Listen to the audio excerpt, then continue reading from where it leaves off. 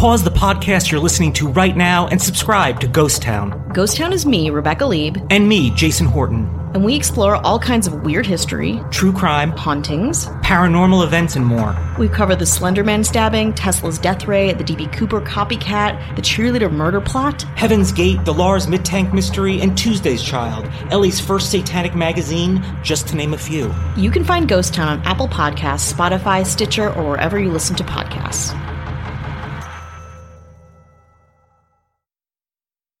In 1963, a popular attraction gets personal.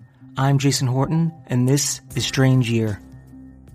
In 1963, we witnessed Martin Luther King Jr.'s dream and the last moments of JFK. However, an exhibition that put humanity under the microscope made 1963 a strange year.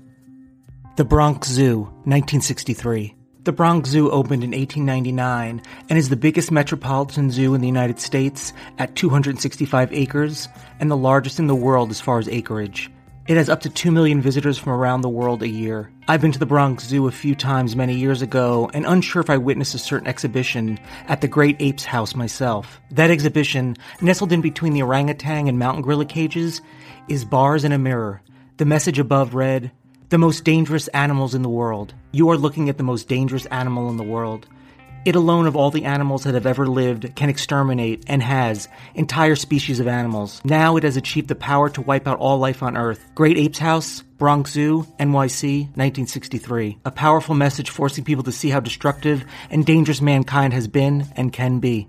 According to Flashback.com, what they see is, without a doubt, the most dangerous animal in the world, and the frequent comment by visitors is, "It's true," for they are looking into a barred mirror, and there's considerable truth in this simple but effective statement that is made. The Great Apes House has been closed for quite a while, and the historic Monkey House, as of March 2012, is now closed. A dark part of the zoos and American history, the Monkey House was home to a human exhibit. In 1906, a Congolese pygmy named Oda Benga, which is another story for another time. I want to thank Flashback.com, Gothamist, OFAC.com, BronxZoo.com, and Toropia.com. Thank you so much for listening, and I'll be back next time with another episode of Strange Year.